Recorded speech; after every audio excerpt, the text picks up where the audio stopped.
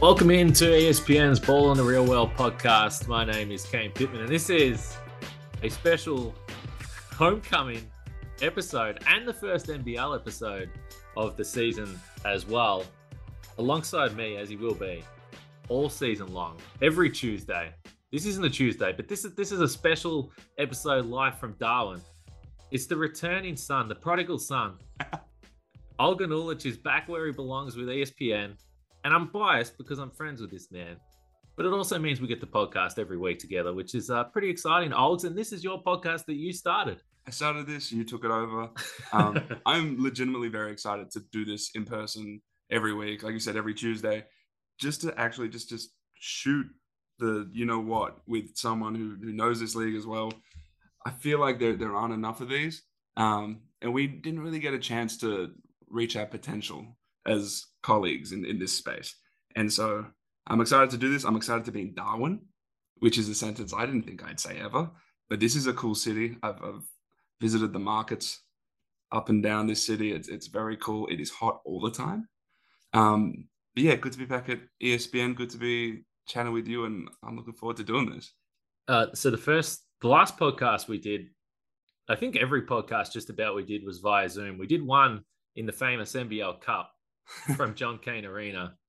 But yeah, I didn't think that we'd be doing this from Darwin. I'm about to get out of here. So we're recording this Thursday morning. So we've seen a significant part of the Blitz so far.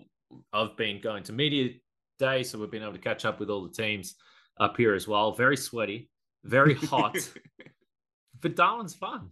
It is a fun place to do this, I think. Most of the players seem like they're at least having fun. A few of them complaining about the temperature, but I think for the most part, people have enjoyed the experience. Darwin is, again, this is maybe the only major city in this country that I had never been to, and it is genuinely enjoyable. It's a place that I would recommend people for like a long weekend.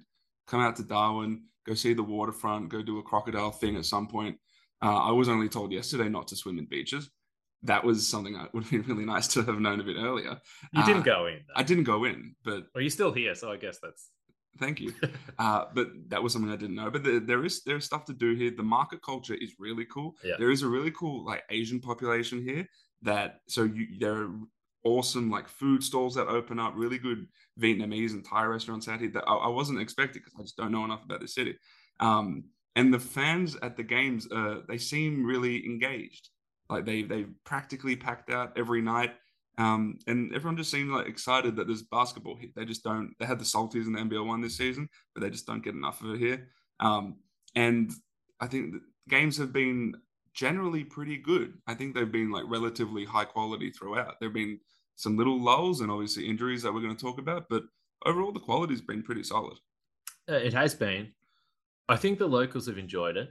I also have come across a number of fans that have made a journey to Darwin for the Blitz. I was talking to someone from the Wildcats yesterday, and they said that they bumped into an elderly couple that drove from Perth to watch the Wildcats. And I guess to see Bryce Cotton, did he have 37? 36, 37? 36 in that opening game, That's which was a cool reminder as well. That's right. I forgot about Bryce for a little bit.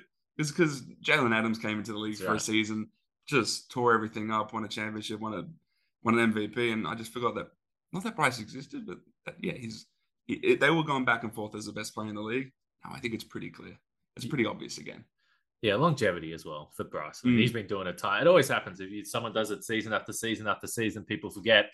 Let's get into the basketball. And unfortunately, though, we're going to start with the bad news from the Blitz. And there's been so many injuries. I think last night for me, the most jarring one. Yeah. You were in the arena. I was watching on KO from the hotel room. Ariel Hukporti does not look good. Gives me like shivers just thinking about it. So he went down. He immediately did all the things, right? He looked behind him, immediately grabbed the back of his left foot, and then he started crying. He was also just yelling, "Don't do this to me." So the assumption immediately was that he did his Achilles. And you could tell just watching him just writhe on the floor, the next year of his life was just flashing before his eyes. Like he knew that this is going to impact my life in a significant way. It was a really like stinging moment, because then I was sitting on the baseline and I had a bunch of players and former players around me. They went back on the stream and they were watching, and so they watched him do it. They watched him turn around to see if anyone had kicked him, that sort of thing. So everyone knew what happened. I think Melbourne knew pretty quickly what happened as well, and all the players came around him. They knelt around him. They helped him off the floor, that sort of thing. Um, so for him personally, like, it's the good and bad is that he's 20, which it sucks that this happened. This had to happen to a 20-year-old, but he's got a long future ahead of him. Like the athleticism, we've seen it come back from guys with Achilles tears. It just sucks that he's probably going to have to. Well, he's going to just, a year of his life has just been almost of his career has just been taken away from him. This is huge for Melbourne. Yeah. It's huge for him and his career, as you said. And last year, particularly the second half of the year, he came on so strong, and he was in the fringe draft calculations. He decides to come back, and maybe this is something that would have happened anywhere. Who knows? But the fact that it's happened out here when he was, I think everyone was excited to see him have a big season. I mean, it's a blow for the entertainment factor of the league, for starters. Oh, he's, especially because we hadn't seen him play this season yet with Shea Ili, and he had that really good connection with Shea when it came to coming off pick and rolls and as like a vertical lob threat. And we would have seen that as well with Xavier Rathan-Mayes. He's a guy who can get to his spots and he can throw those sorts of passes too. So it sucks from that perspective. From a Melbourne perspective, it's not great either. They were sort of a high risk, high reward team in which their two true centers were Ariel Hukporti, who's very young and still growing, really talented, but he's still pretty inexperienced. And then Isaac Humphries, someone whose ceiling is extremely high, but he's had a bunch of injuries. You don't know what he was going to look like. You don't know if he's going to have longevity this season. And so that was sort of insurance for one another. Now, with the team has yet to officially say it. They might by the time this podcast comes out, but we are working. They fear that he's done it, and I'm told that they're preparing for surgery already. Now they're going to have to lean on Isaac Humphries a lot more at that center spot. We might have to see a lot of some Jordan Caroline at the 5 as well, which I don't know how that's going to look. He's pretty undersized. His touch hasn't been there all season, so I don't know how he's going to fare there. And then I don't know, do we see some David Aquera at the 5 too? So I'm still waiting to hear back from the league as far as what an injury replacement for a next stars player looks like. We're just not entirely sure. But for that team, it's a big blow because Hukporti could start on a bunch of NBL teams. So the fact that they had him and Humphries, who looked good last night, they could have had a really imposing front court. They could have played them together too. Now you lose a really, really big piece.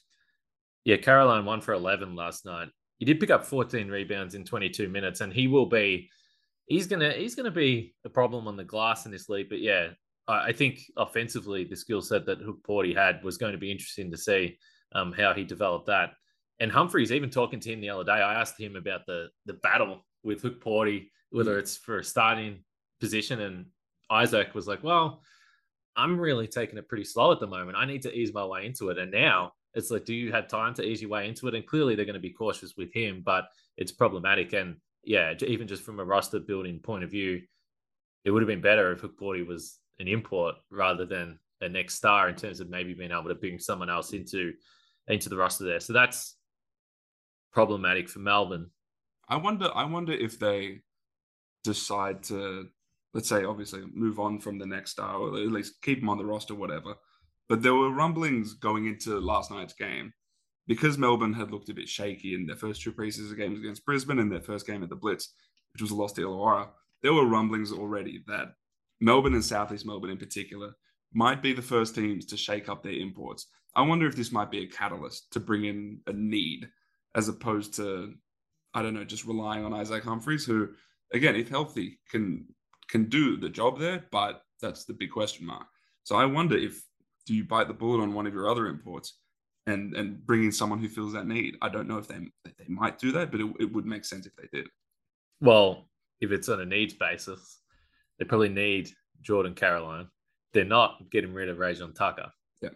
And Xavier Rathan-Mayes had 22 points last night and looked pretty good. So yeah, that will be interesting. But you mentioned Southeast Melbourne, and they've had a disastrous start to the season from a health point of view. And we knew that they had a few injuries, but I guess until we were up here in Darwin, we didn't know the extent. So they're going to go through probably the first 2 to 3 rounds without Ryan Broekhoff is coming back from a hamstring.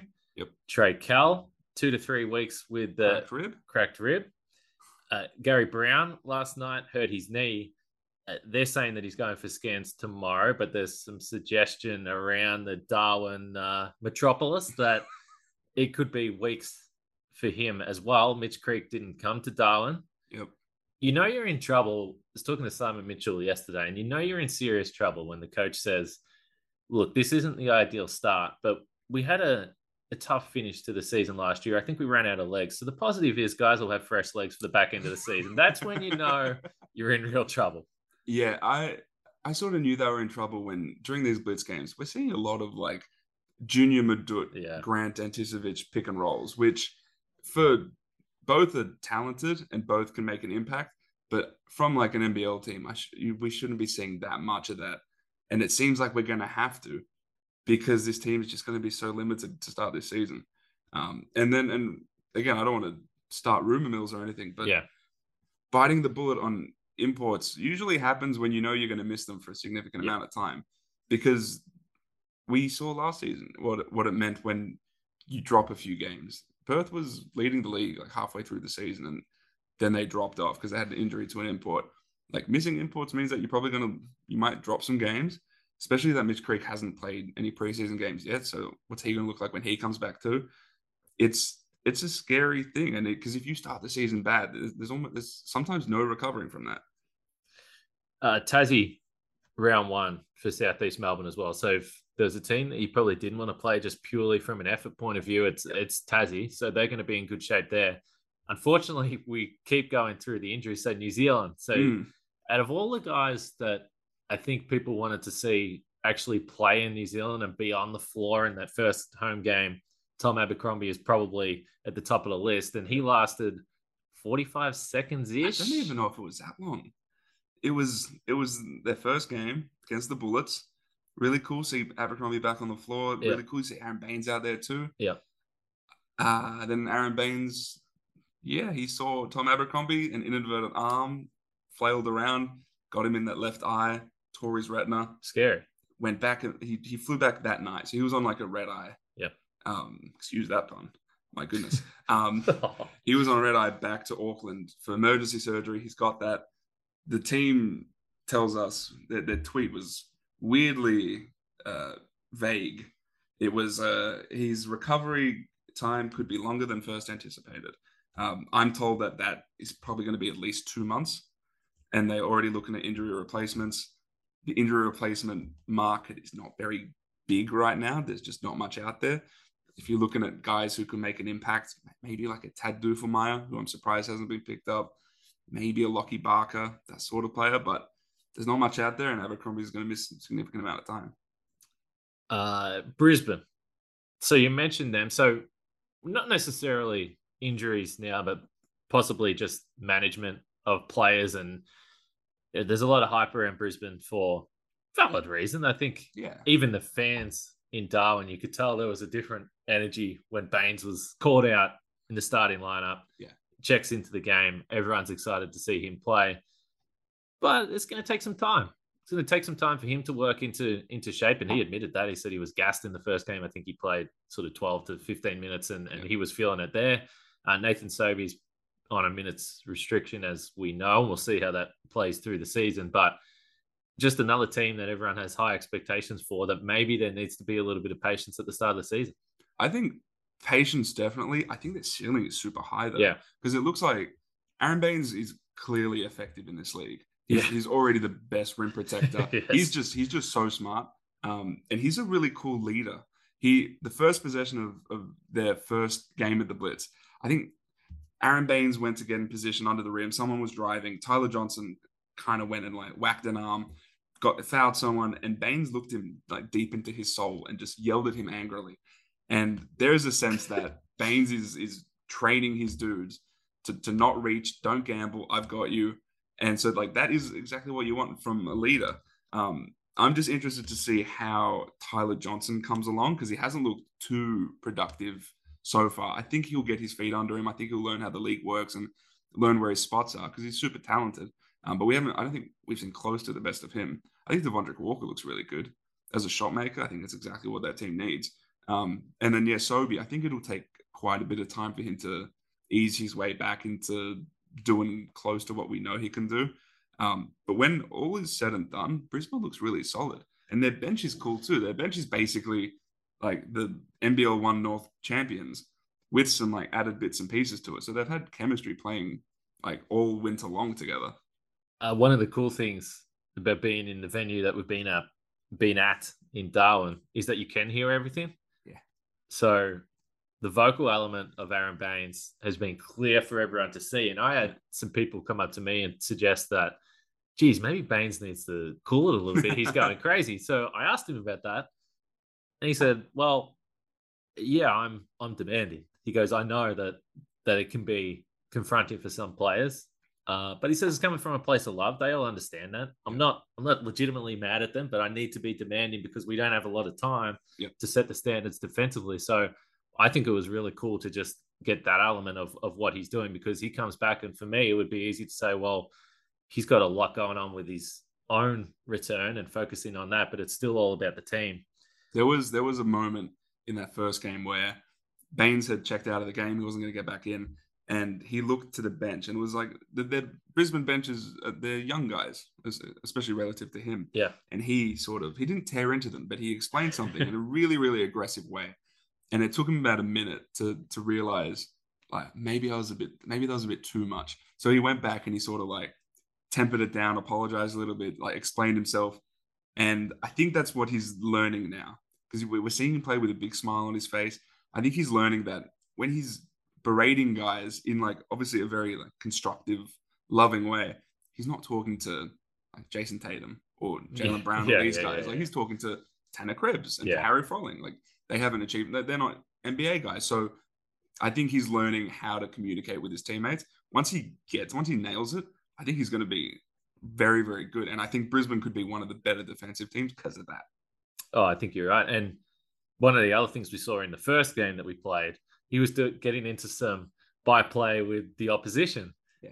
And Nathan Sobey, so we were talking, just having a general chat about people talking on the basketball court and trash talking and all that. And he said, well, actually, Aaron Baines was talking more than anyone on the court. And I asked Aaron about that. And he said that he actually had to pull himself up after the game, and he sat everyone down and explained to them that, I was carrying on a little bit. That's not the way I want to be. That's not the way I want our team to be. We focus on ourselves. We focus on the defense. Don't get caught up in that stuff. Have fun. But that's not who we want to be, which I thought was just fascinating, because it gave a little bit of an insight into just the excitement of playing basketball again. Because that was clearly him, just adrenaline, everything pumping. He seemed so excited to be back. And also just to learn, like after games, he'll sort of huddle up with the officials.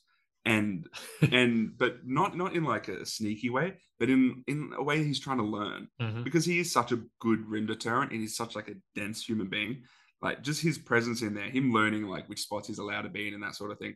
It's the thing that we don't see when we get like an Alan Williams type who comes in and can't stay out of foul trouble, because it's an awkward thing to adjust to how the NBL is officiated, especially if you're a big man. And we've seen that over and over again. I feel like we see that over and over again with the Southeast Melbourne bigs. It seems like a really specific thing with them. But Baines is sort of making sure that's not going to happen with him. He's always in the right position. He doesn't foul. He just knows where he needs to be, and he knows how to stay out of foul trouble. Where do you want to go now? Well, I think we've got most of the bad news out of the way. What about, is there a player that you've seen that has stood out to you, whether it's a young guy, a new import potentially? Is there a guy that you've liked? So Luke Travers looks to be coming into his own in a really big way. And before last night's game against Melbourne, I had Perth as sort of in my tier one of they are the front runners.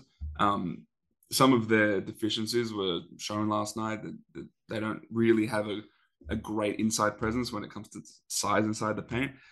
But Luke Travers as like a two-way beast is going to be a thing this year, I think. They're putting the ball in his hands a lot. He's playmaking. I think he has a really good chance to be Defensive Player of the Year. He's the primary option on opposing point guards. He's getting in the passing lanes. He's got good verticality. He's just doing all the right things. And I think he's showing himself to be the perfect complementary guy to Bryce and the shooters on that team. Really like what I've seen from him. We only saw a glimpse of what DJ Hogue could do, but I think, and he started. It's a weird one. He started off hot. I think he had 4 threes in that first quarter, and he sort of tapered away a bit. But you can tell that he plays at his own pace, which is really rare for an import coming in. That it just looks like he'll be able to sort of do what he wants at this level. Which for Cairns, I think they'll need that. I don't know if they've nailed all of their imports. I like Taj McCall. I like DJ Hogue. I would have liked to see another wing. If you're going to put the ball in McCall's hands, I want to see another winger, another shooter, your DJ Newble type. But yeah, DJ Hogue is a really cool player. I think he'll be one of the more exciting players to watch this season. Just quickly on Travers and people.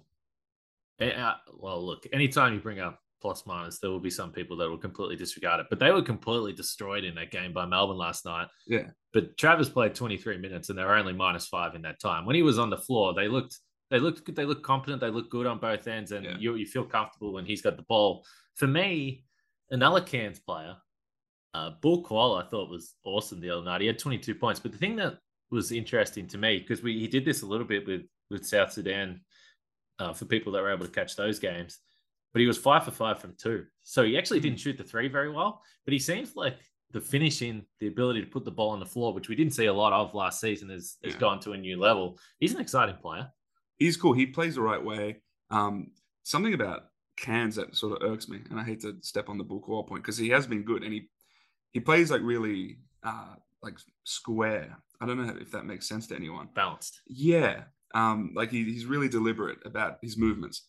But Cairns is a weird one because I've been told that they're deliberately not going through all of their sets in order to obviously create some mystery going into the season. They don't want to reveal too much of the blitz, which I understand in one respect. But in the other respect, you have a lot of new players. Your team is relatively young. I feel like repetitions in your sets, learning the reads in your sets, probably more important than hiding them from the league because you're going to go through them in the first game anyway.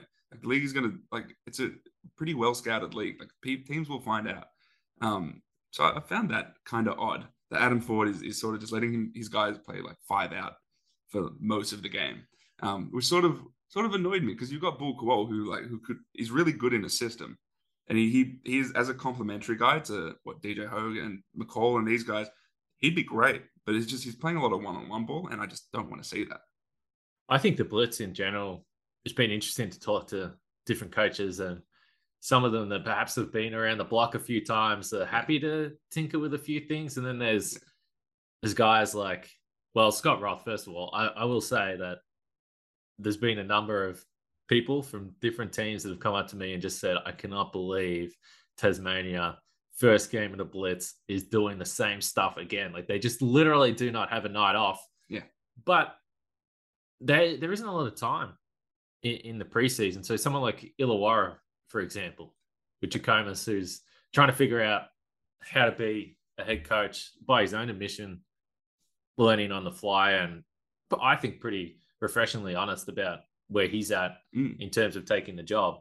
They don't have any time to waste.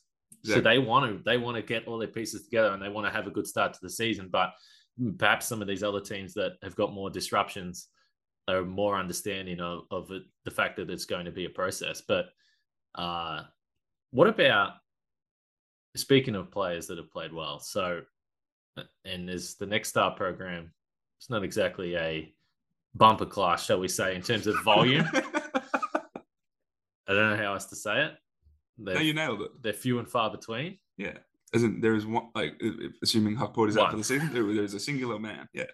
But he's a good one. Rayan Rupert has been really awesome. Good. He looks like a player, like right away. And I'm told that he's already Modi's favorite player. Yeah. He works extremely hard, and I don't think that's just like puff that's been given to me. Yeah, I got that sense. He just works really, really hard, and he's showing things that when a guy comes in, we get told like, oh, this is a long wing player. He's defensive minded. I'm like, cool. But he's showing stuff that I didn't really know that he had. And we're still trying to figure out what's real and what's not real. So like him coming off on balls and creating off that, there's like live ball passes. I think that's real. I think he's doing that really well. I think the handle is better than people think it is. We've seen some pull-up shooting. I don't think that's completely real, No. but the spot-up shooting in the corners looks good. I think that's really legitimate. And with Abercrombie out at least 2 months, they have no choice but to lean on him, not just as a guy on the wings, but also putting the ball in his hands a bunch and sort of letting him go. I think ESPN's mock drafts have him late first. I can't see a world where if he keeps doing what he's doing, that he won't creep up, especially because we've seen over the past few seasons the difference between the first half of seasons and the second half when it comes to next stars. The second half is always just so inflated because these guys are young, they learn how to play. If Rupert is already at that level and playing with like a ton of maturity for someone who was born in 2004, like there is so much potential for him to grow and get into that lottery. And I don't think that's completely out of the question. I think that's likely. How disgusting is that? 2004. It's the stupidest thing in the world. Yeah. So just on the work ethic thing, because I agree, because everyone wants to come out and say, well, he's a hard worker. He's in the gym all the time. But he calls it the middle of the night. Like, oh, coach, I want to train. Oh, I'm still asleep. Like that. So Will McDowell White did say yesterday, I trust that man. Don't think he would lie to me. He said that he is legitimately the last guy that's in fact that it could be a little concerning how hard this guy works. He says so he'll be in the gym and he'll finish his shooting after practice. He'll go have a shower, he'll get changed, and then by the time he walks out every day without fail, Rupert is still only in ball handling exercises, and then he gets to shooting after that. So everyone that I spoke to legitimately said that they were surprised with how well he's shooting the ball. So that's cautionary there. 6 for 11, super small sample size, but he's looked great. And history tells us that guys are moving up with their draft stock from the NBL just in recent years for the guys that have been in the first round. Another cool story with him. So his sister, and hopefully I've got this first name pronounced correctly. Ileana, I think it is. Ileana Rupert. It is a beautiful name. So she played or plays for the Las Vegas Aces. So they won the WNBA title 2 days ago. She also is playing for the French national team. So she's jumped straight on a plane, missed the parade, by the way, which has to be devastating. But she's going to be in Australia. As we're recording this, she's going to play against the Opals tonight for France. And the break is to get back to New Zealand.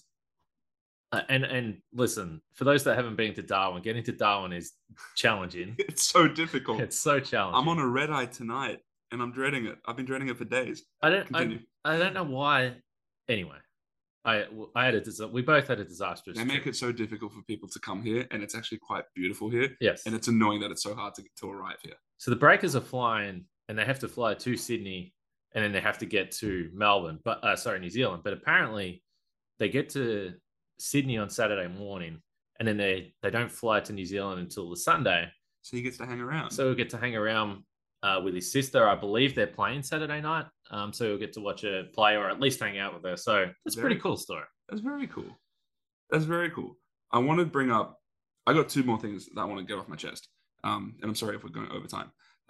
One is Tasmania and the other is officials. I promise they're good things. Wow. Tasmania is one of those teams that I get it on paper. There's not much talent and whatever. I want to kind of dispel the notion that they are good because they work really hard and they hustle lots and whatever. They have those sorts of players. They do have those sorts of players and they do work harder than every other team. But I think they're good because they're good. I think they're probably the best defensive team in the league. And they are good offensively because they have a really good structure. They recruit well in the positions. They know every player knows what role he's playing. And Scott Roth does a really, really good job coaching that team. So I want that sort of myth like quashed a little bit. Like they are the best defensive team and they have good structure offensively. They are small, which is a problem. We saw that against Adelaide. But I think they are going to be in the conversation as like top 4. I guess we got the top 6 now, but I think they're in that top 4 just because they're just a really talented team when they're playing together.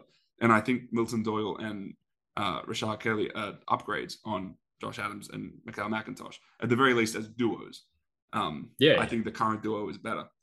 So I want to get that off my chest, and I'm sure we'll talk about them throughout the season. The other thing is officials.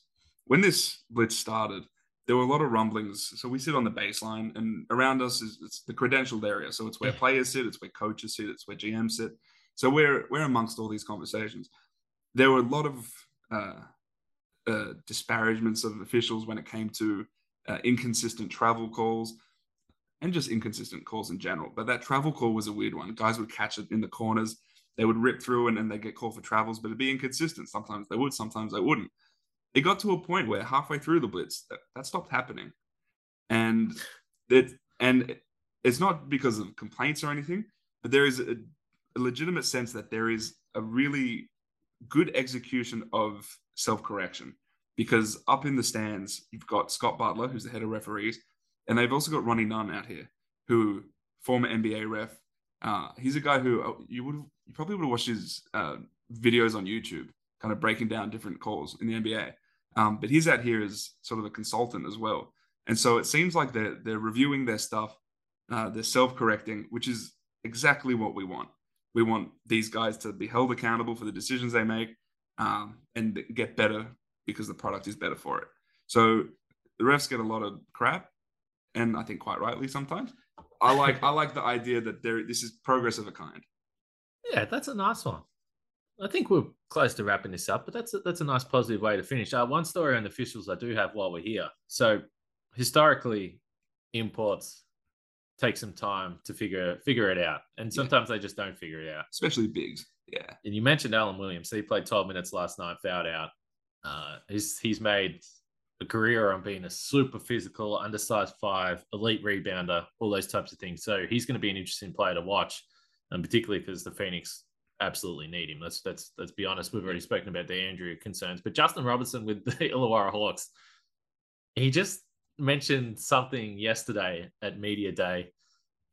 Just casually said, "Gee, the officials get a lot of abuse in this league, don't they?" And I said, "Yeah, they do." I said, "It's also smaller arenas, and if you're watching the broadcast, there's mics involved, so you hear a lot of stuff." And he said, "Yeah, I must admit, it's going to take me a while to figure out the calls. And I got to the halftime of my first game in the Blitz, and I had to go up to them and apologize already because I was losing my mind and I was just taking it way too far." Yep. So I thought that was a nice little moment of self-control from Justin Robinson. Yeah, and there just has to be an expectation across the board that there is still lots of things to be learned. Like I overheard a head coach and an opposing GM chatting about the new blocking rule, where if a player is if an offensive player is airborne, if the defensive player is inside the charge circle, if he is on the ground, any contact is a blocking foul. It's a weird rule to get your head around. It's hard to explain because it's got to do with airborne players and non-airborne players. But it just seemed like there's still so much confusion. Like it hasn't properly been explained to these teams. And there's still some relative inconsistency on the floor as well when it comes to the officials because they're still learning it too. So again, this is a work in progress. At the very least, the positive is that it seems like there are steps being taken to regulate it in a positive way and to get better at it, which, hallelujah. All right. That's a great way to wrap this up. And by the way, I should mention, I think the one team we haven't really discussed is Adelaide. There is a lot of excitement about Adelaide. As I said, our plan is to have this podcast every Tuesday through the season. I'm not sure whether next Tuesday I'll be in Sydney. The World Cup's on. There's a bit happening. But certainly post round 1, which is actually only a week away, we'll be doing it every Tuesday. And in person, now that you're a Melbourneite, a Melburnian. Is that what you call us? I don't use the phrase. I'm a Sydney-sider. I'm visiting. Permanent visitor in Melbourne, which means we can do these podcasts in person. But just, with Adelaide, they're obviously going to the US as well. So there's plenty of time to obviously look at what they do against the NBA teams, Phoenix and OKC, but also they're on a little bit of a different time frame to most other teams. Yeah, and look, we'll be doing this a lot. I think that the nature of the way we're having these conversations too in person, which, again, thank God for that, because I'm just not the biggest fan of Zooms. Yes. But doing this means that we can kind of flow through some stuff, and we're sort of chatting. It's organized, but it's relatively off the cuff, and I feel like this is like a different way for people to consume NBL content, and that's what we want. So any tips, advice you have, throw our way. Any questions you got, we'll take them. We're chill. We're nice guys. I think if people get on board, which we hope they do, we'll definitely have room for questions every week, Alex. Yeah, let's do it. All right, let's wrap this up. It's good to have the great man back on the podcast that he initiated. Who was the first pod, by the way? Paddy Mills. Jeez, that's a pretty good start. Is it big? Who was yours? Who's your first one? Might have been Matisse Thibel, was it? Yeah. Okay, bro. I don't know. Yeah, that's a good name. Well done. Thank you. Congratulations. You once told me that this podcast can only be big names. I did. I did. I stuck to it. So did you. Yeah, I think we've done that. All right. We'll be back next week. And by the way, this feed is still going to have all those feature interviews as well, whether it's myself, whether it's Olgs, we'll have the podcast there. So subscribe. And then every Tuesday you'll have NBL. Outside of that, if you're subscribed, you'll get the notifications and you'll be able to keep up with everything there. So until next time, speak to you guys then. Bye, everybody.